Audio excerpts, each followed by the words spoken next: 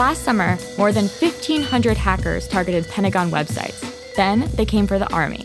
But don't worry, this was not a massive cyber attack.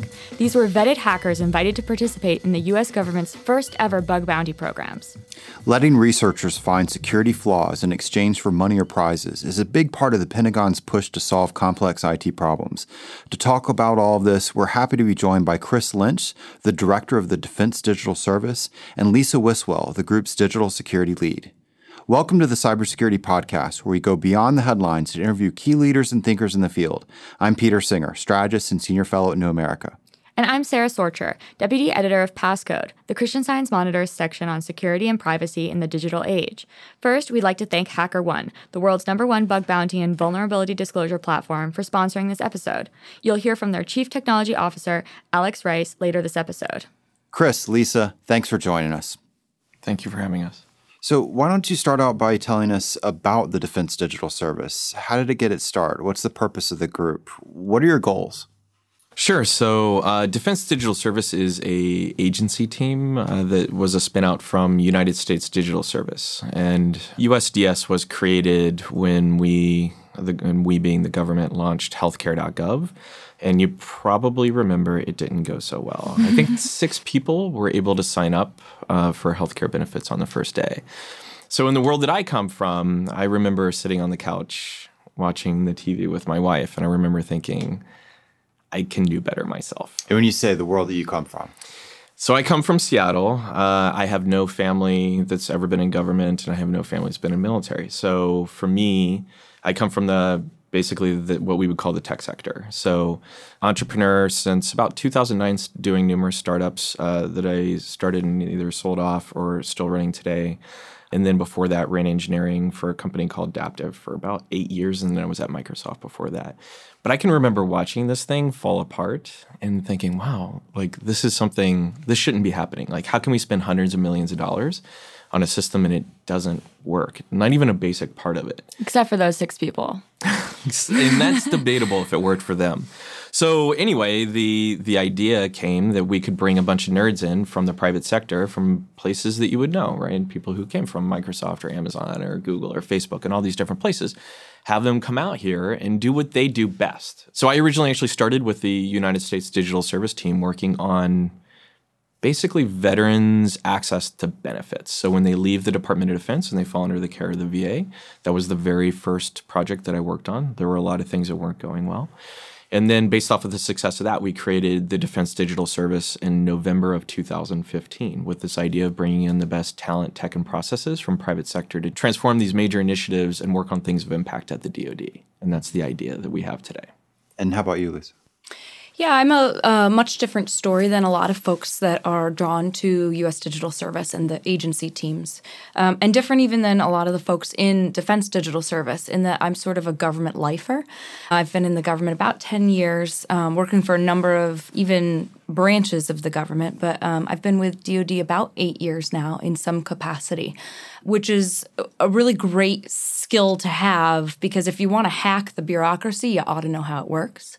And so that's sort of what I bring to the table. And so, Chris, you've said before that your group has some special superpowers that are unique to DoD. What are those? Sure. So when I say that we have some superpowers, what I mean is that we have some unique and interesting things that let us do our mission. If you think about it, the Department of Defense is a very fascinating place, right? We've got 3 million plus people who are part of this mission of defending the country, right, and defending the people who live here.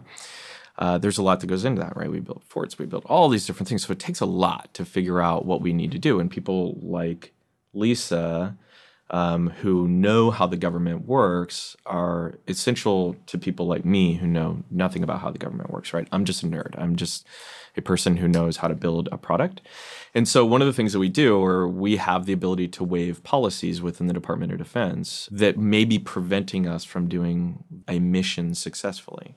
So that's where it's great to take some of the know-how that Lisa has from her time in government to be able to actually find the exact policies that we want to push out of the way. What would be an example of that? Well, there was one that we just had pretty recently, which was related to how we do basically digital signatures. So if you've ever bought a house or you've leased an apartment or leased a car, you're well aware that you can take a pen and write your signature down on a piece of paper, or you can do like DocuSign or any number of different things online, right? Well, the Department of Defense has slightly different views on how that should work, and they're actually fairly outdated because private industry hadn't created solutions to solve that in a way that was considered to be legally acceptable. So what happens when those policies are actually outpaced or outdated by private industry? We sometimes procure or acquire very expensive specialized software to accomplish the same things that you would be like, oh, that's like should cost 99 cents or something like that. Like literally something as silly. And we'll spend, in some cases, millions of dollars to keep those systems alive. And in some cases, we'll develop it ourselves instead of leveraging commercial products that exist. Yeah, and it's a mess. So that's one of the ones we actually just got a pretty major win on, is getting rid of that and actually having consensus that, not only are we waiving this, but we don't even need to do it anymore. So we can get rid of a bunch of old, outdated, insecure software or expensive software that we don't need. So Lisa, can you explain Hack the Pentagon, how this idea came about? What's the biggest lesson learned from it?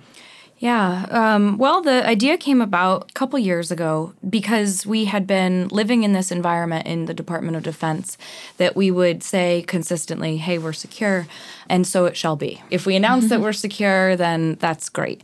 We have a tendency to spend a lot of money and a lot of hours focusing on this idea of compliance instead of focusing on real security. Mm-hmm. And so we were seeing this bug bounty concept, crowdsourcing security, evolve as an industry best practice that they were bringing to large corporations. Microsoft was able to make it pervasive across their firm. Even small organizations were starting to leverage this. And so we said, we've got to figure out how to bring this in. Legally, there was a framework to do it because companies like Microsoft could pull it off.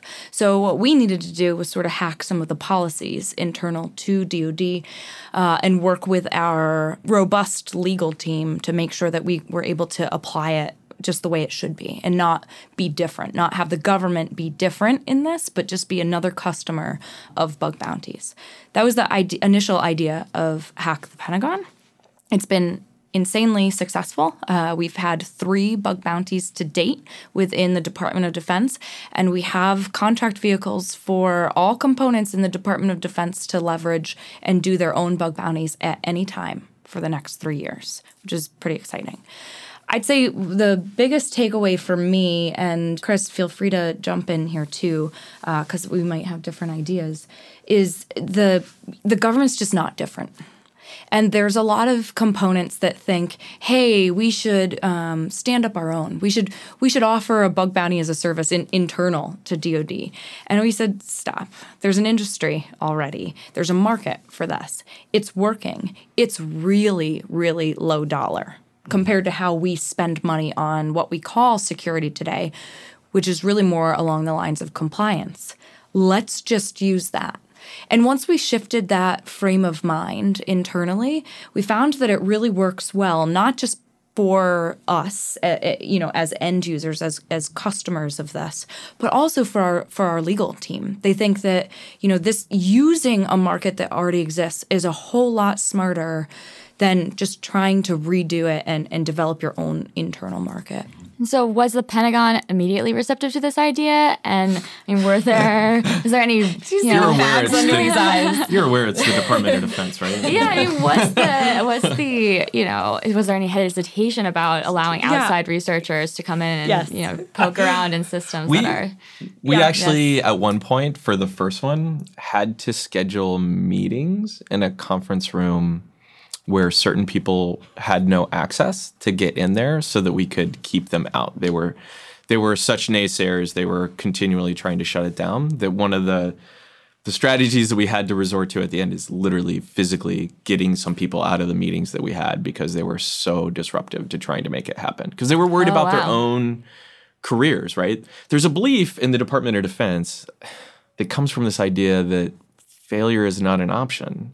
And so when you do a bug bounty, if I find vulnerabilities, that's a failure, that's the wrong way to think about it, right? Our adversaries, the people that we care the most about, they're hacking us all the time, right? They're not waiting for a bug bounty. So we should embrace this concept because it's a way for us to actually better secure what we have, because there will always be mistakes that are in software. It's just how it is, right?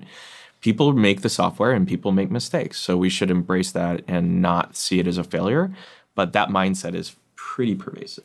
Folks are coming along. Yeah. So we now have 3 really great data points. Lots of corporations have lots more data points. But, having done the initial Hack the Pentagon pilot, then the Hack the Army program, and then we recently completed a challenge that was focused on hacking some of our critical systems internal to the department that dealt with file transfer mechanisms.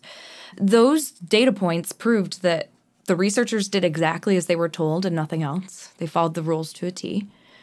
We were able to get the best and the brightest to come be interested in our problem set, and exit interviews indicated that some of them were interested in this for patriotic reasons, or because they honestly think, listen, I have got nothing else I can give to my country, but this I can give. I can hack all day. And then we didn't break the internet. Right? We didn't break anything. The building did not melt. Right. And at the end of the day, we were able to sort of truncate the life cycle of a vulnerability from what used to be 18, 24 months to, in some cases, hours, days. Right? The amount of time that it takes from actually knowing what the vulnerability is to fixing it is usually really, really long. But this bug bounty has helped us sort of reorganize ourselves internally to actually fix those vulnerabilities in near real time. And that's a really big win. So how can we create similar bug bounty programs for other agencies? Like, what would be the lessons you would say for other agencies that are just as skeptical of this? What another way of framing it maybe is, why do we see it only in 3 pilot programs just in the Pentagon right now relative to this is considered a really good best practice in industry in general? Yeah.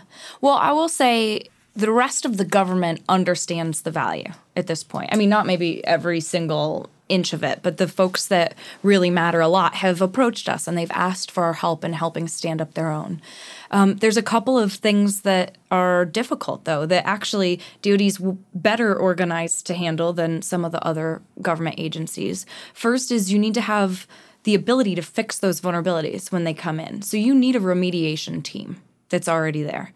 And not all government agencies have really highly skilled cybersecurity experts to be able to do that, or people that actually know something about the code base. So that's critical. And I know that folks are starting to figure that out and organize themselves internally. And then the second piece is we worked really hard on the hacking the acquisition cycle process. I've had a sort of history in dealing with DoD acquisition, so we knew some of the things that we could do to be able to go fast. We also have that magic wand that you guys asked Chris about, and that helps us a little bit as well.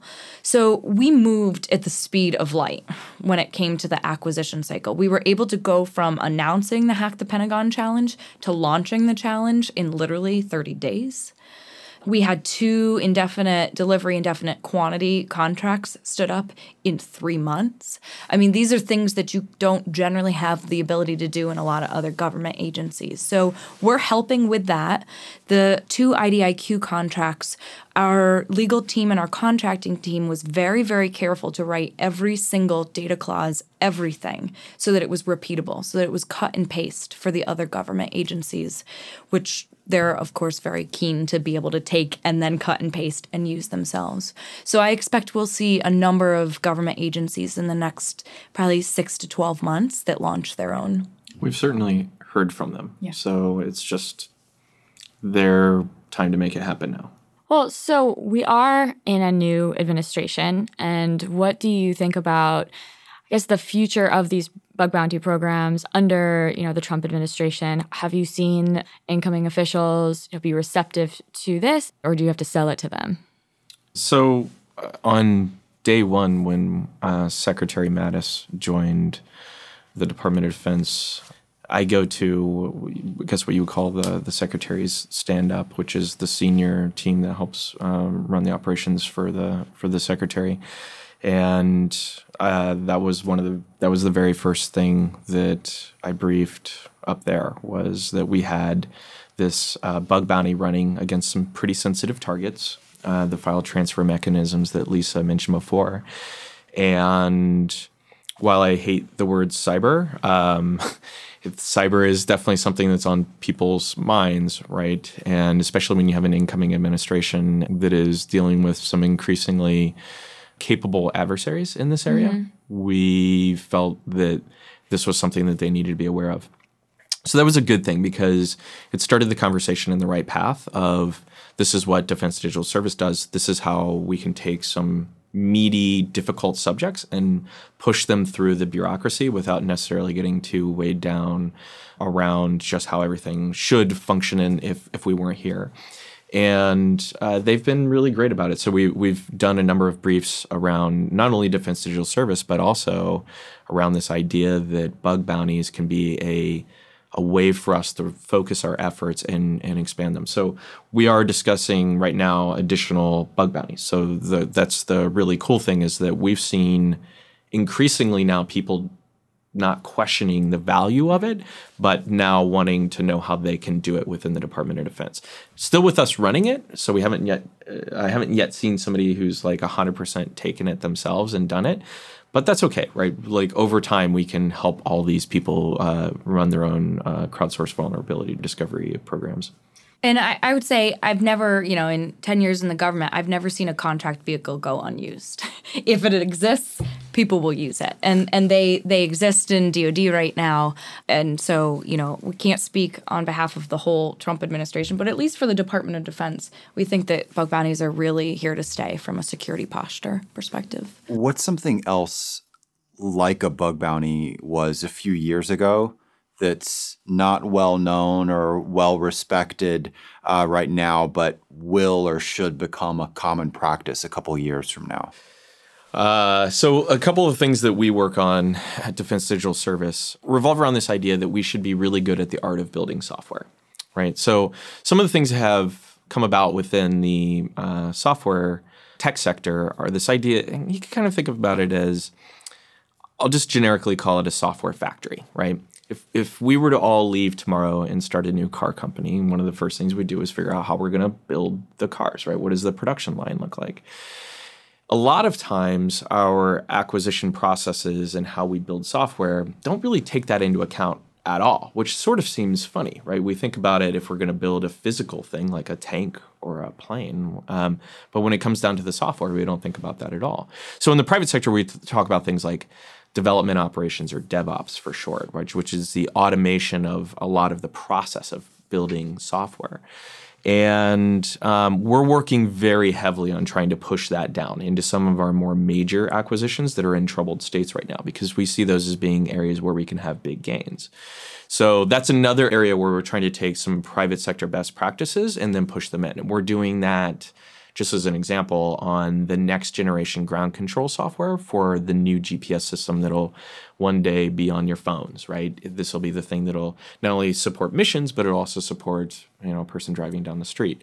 And we've seen huge gains, literally taking, in some cases, something that took 4 weeks before and taking it down to about 3 hours right now, which is amazing because it's something that should happen multiple times in a day.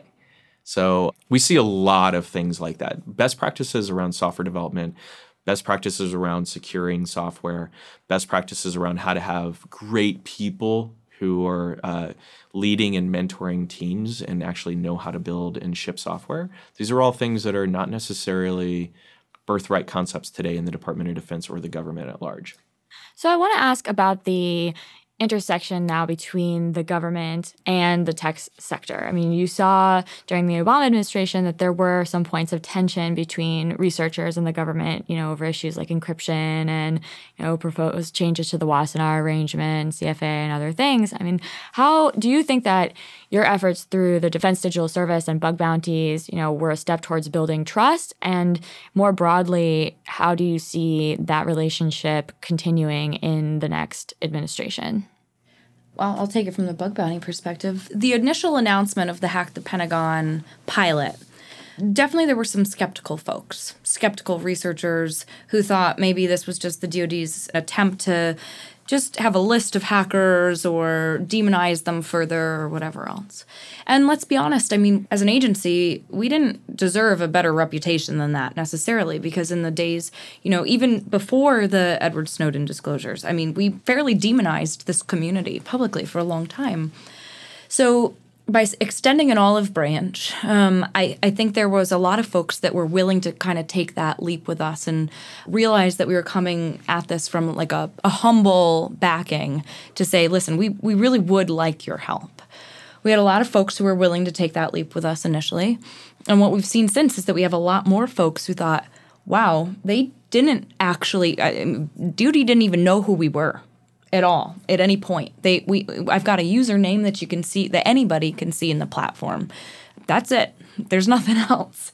And folks have really started to have a good trusting relationship with us. But we work really, really hard at that. We spend a lot of time. The first time I met with HackerOne, I said, whatever happens, do not make us look like chumps. If we're doing something that sounds wrong, it probably is. And we shouldn't do it. We should figure out a different way, because we need to make sure that we are being respectful of this community of researchers. As for trust of the government, I can't speak to that. I'll say that at least on the topic of encryption, because this is one that was near and dear to our heart.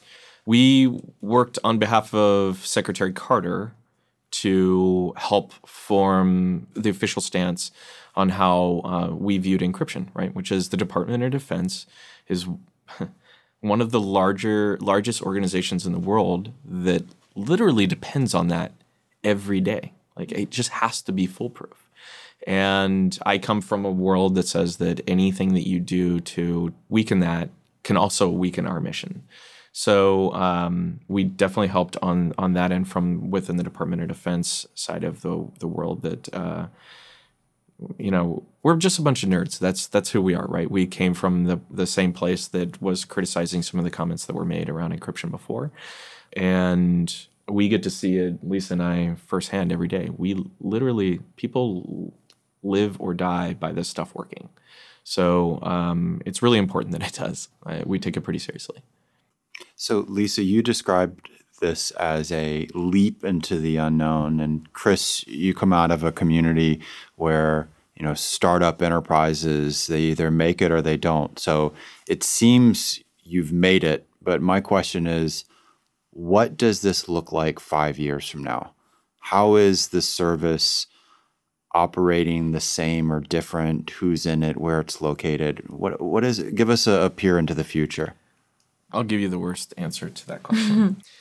And I'm not trying to slide it. Sometimes people ask me this. They say, well, how do you see this looking in 5 years? And my answer is, I don't know that I care. And the reason being, I believe that something like this should only live as long as it's useful. I believe that we're not the first ones to show up with good ideas. And I think that as long as we keep focusing on one thing, which is making things a lot better than they were before and getting results, as long as we're able to do that, then we should be around. And in 5 years, if for some reason through a series of mistakes or changes or fights that we didn't win that we should have, or fights that we didn't take that were meant to be taken, then it should go away, right? Even with the IDIQ, when Lisa and I were talking about it, at some point, bug bounties are not going to be the thing, right? There's going to be other things that are going to be far more important. We shouldn't get so married to the idea that everything has to last forever. But I am married to the idea that when we show up and when people come and join Defense Digital Service today, you show up to do things, right? And if we're not working on things that matter and we're not working on things that have impact, then we have failed.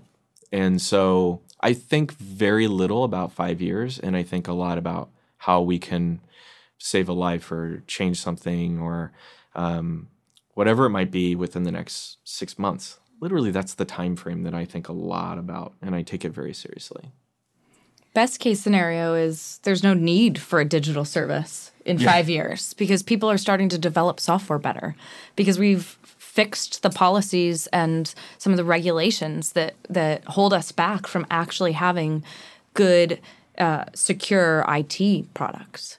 I mean, we're here. U.S. Digital Service exists because the president threw all this political capital out there, and then the website didn't work, right? And so we have to, as a government, get caught up in making sure that that is a priority. And these IT services are good, and they work the way they're supposed to, and they're secure. And so hopefully we help people enough that we are out of jobs in 5 years. That would be the best That's case. great. That'd be great. Well, so I want to ask the last question. It's the heaviest and most serious question of all, so brace yourselves. But what's your favorite depiction of cybersecurity in fiction? Favorite as in you guys are looking really scared and now relieved, but love to read it, watch it, or love to hate it because it's just so bad you can't even stand to look at it. I just hate it all. I'll say this is not the answer that you're looking for, but I spent several years at DARPA before going to the Pentagon, which is awesome. Everybody should spend time at DARPA. It's super fun. And one of the things that we did, we were working on Plan X, which is this foundational cyber warfare program. And we decided that the way that we were going to train our soldiers was through a graphic novel. So we paid a Silicon Valley-based firm to develop a graphic novel on how this platform would work. And there was a main character in it called Liberty Bell. And it was just as ridiculous as you would hope it would be, and that is my absolute favorite depiction of cybersecurity. There was like ones and zeros behind her. It was just tremendous. Did she wear a hoodie? Oh, of course. It was a leather. It might have been like a full leather outfit / with a hoodie. Yeah, it was impressive. I'll give you a good and a bad. So before we did Hack the Pentagon, sometimes we host a movie night over at our house here in DC, and we did War Games. And then we did Sneakers, right? Which are both two pretty decent movies, right? They're not over the top. My least favorite... We have to defend a former guest who created them. They're not just decent. They're good. Walter Parks was a previous guest on our podcast. Those are pretty good. So one of my least favorite is, I think it was the original Mission Impossible with Tom Cruise, and there's a line that says, "Artificial intelligence risk chip with x86 prototype," or something like that, and it's just makes me want to vomit in my mouth every single time I hear that line. Strong reaction. I can't watch most things. Actually, like Mr. Robot's okay. It does a pretty good job, I think. But in general, if I watch anything to do with computers in a movie, I literally just am like, I want to cover my eyes. I feel like I'm watching an episode of The Office. Like, it's just terrible. Yeah. And every time there's movies, there seems to be new laws. So let's just not have movies for a while. Yeah, like, exactly. Like CFA, right? Exactly. Like, we should try and change that of War Games. Yeah. So thanks very much for joining us. Thank you. Thank you for having us. Next up is a sponsored interview. Sean Sposito of the Christian Science Monitor will chat with HackerOne's Chief Technology Officer, Alex Rice.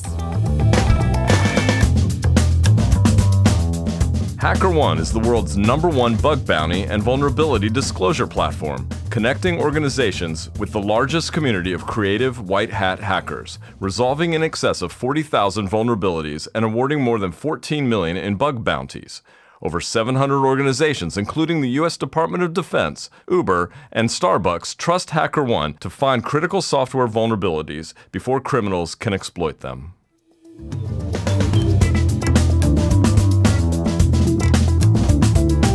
I'm Sean Sposito. I'm the Assistant Director for Content Strategy at the Christian Science Monitor. And with me, I have Alex Rice. You're the CTO and co-founder of HackerOne. So Alex, thanks so much for being with us last night at Uber's offices as we talked about like bug bounty programs. We had a series of bug bounty lightning talks, and there, one of your customers, LinkedIn CISO, Corey Scott, was talking about some of the unintended consequences of bug bounty programs, these sort of externalities that might be viewed as negative when an entire industry rolls out vulnerability rewards programs.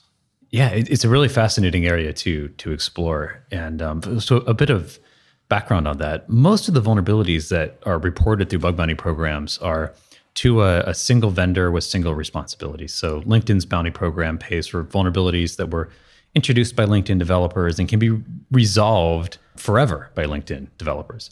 But we are much more interconnected than I think we realize on a regular basis. And a large number of vulnerabilities that surface through bounty programs are actually in shared libraries, shared components. Yeah. That we all depend on. Yeah, all those dependencies. Like, how many libraries are in an Adobe update? Hundreds, right? I lost count. I tried. Who would even know, right?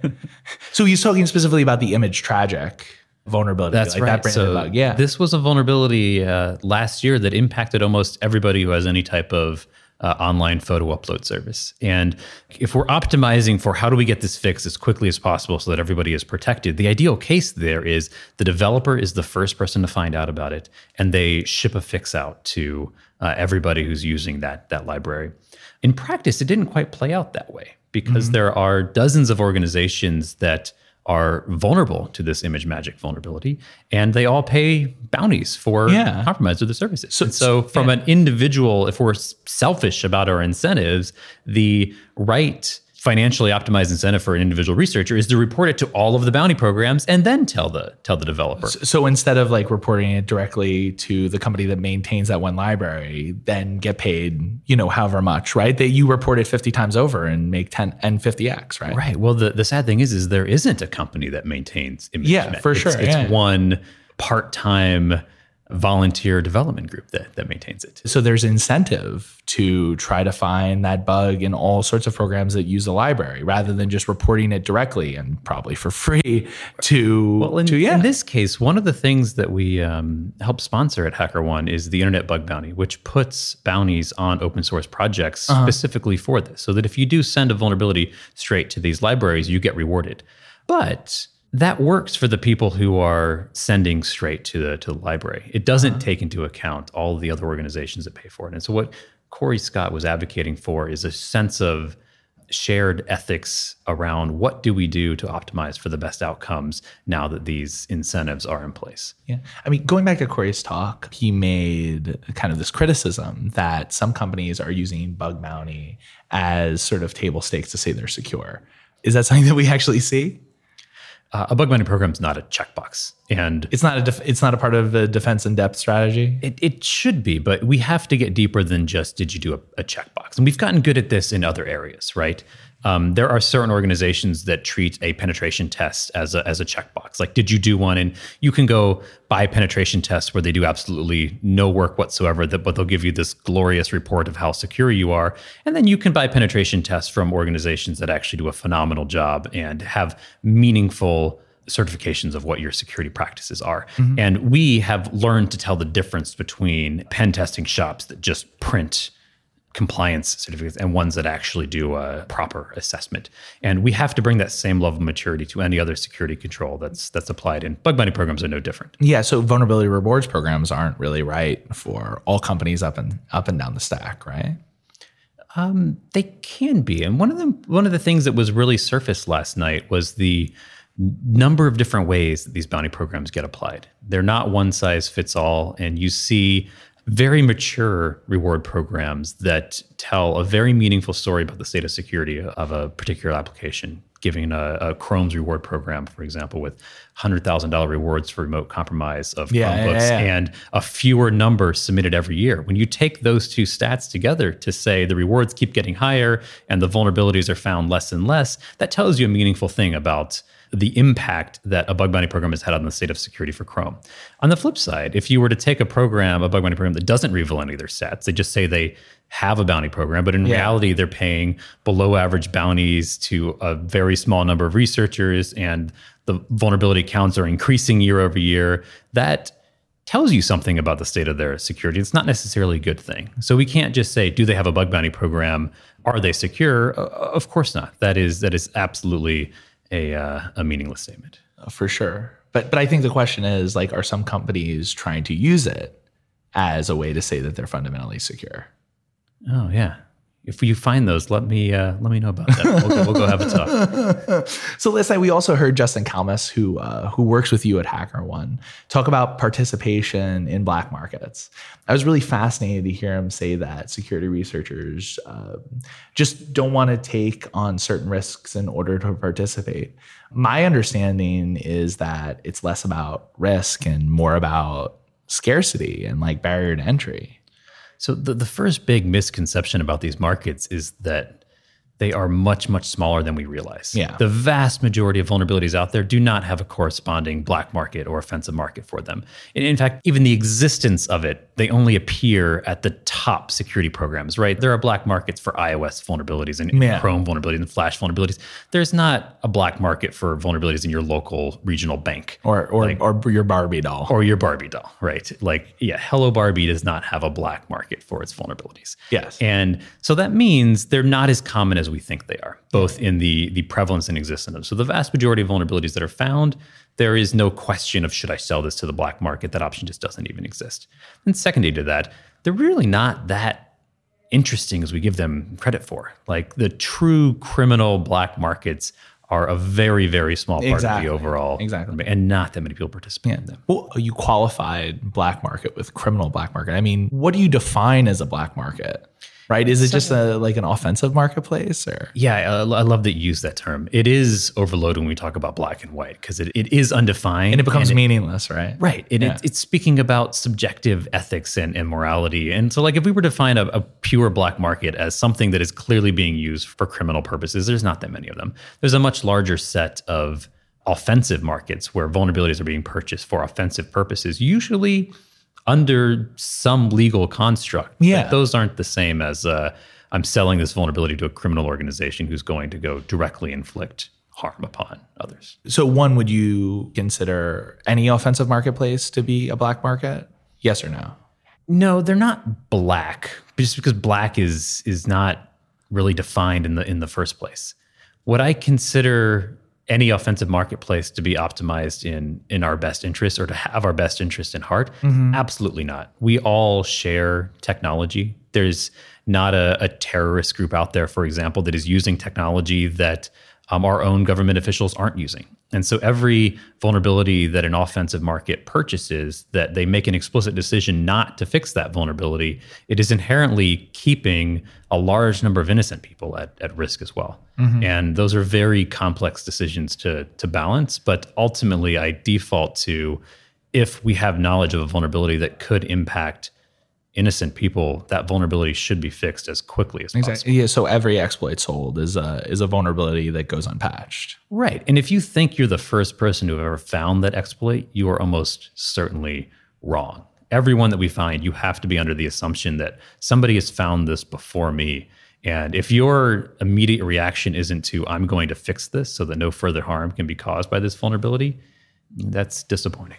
Yeah, for sure. I mean, circling things back to Corey, he said a lot of really fun things, right? He said a lot of really interesting things. I mean, have we reached peak bug bounty hype? I mean, it feels like that some days, right? Like every company, like GoGo, In-Flight, whatever, Wi-Fi on a plane has a bug bounty now. Like everybody has a bug bounty. I mean, have we reached like peak hype? One of the great things about these programs that contributes to the hype that you do see is that the results are inherently shared and are public. And that's pretty rare in the security industry. You very rarely see the actual results of a program. And because these results are public, it is very clear that something here is working. And when you see organizations like the Department of Defense publicize stats about what they find and the results that they get out of Hack the Pentagon or Hack the Army, it's hard to look at that and not get excited and have some level of hype about it. Has that been taken too far in some cases? That's a subjective argument, but I am, for one, find it very refreshing that we have security progress that is measured in quantifiable results. And I hope we can find more parallels in other security solutions. Well, Alex, thanks so much. This has been really enlightening. And thanks again to HackerOne for sponsoring our podcast. Thank you very much. Thanks again to Chris Lynch and Lisa Wiswell for a great conversation. And again to HackerOne for sponsoring this episode. Please join us next month when we interview more of cybersecurity's biggest leaders and thinkers. Be sure to subscribe to us on New America's iTunes and SoundCloud at the Cybersecurity Podcast. And I'm on Twitter at Peter W. Singer. And you can follow me at Sarah Sorcher. Sign up for Passcode at csmpasscode.com. This podcast was directed by John Williams with production assistance from Simone McPhail. Talk to you in a month.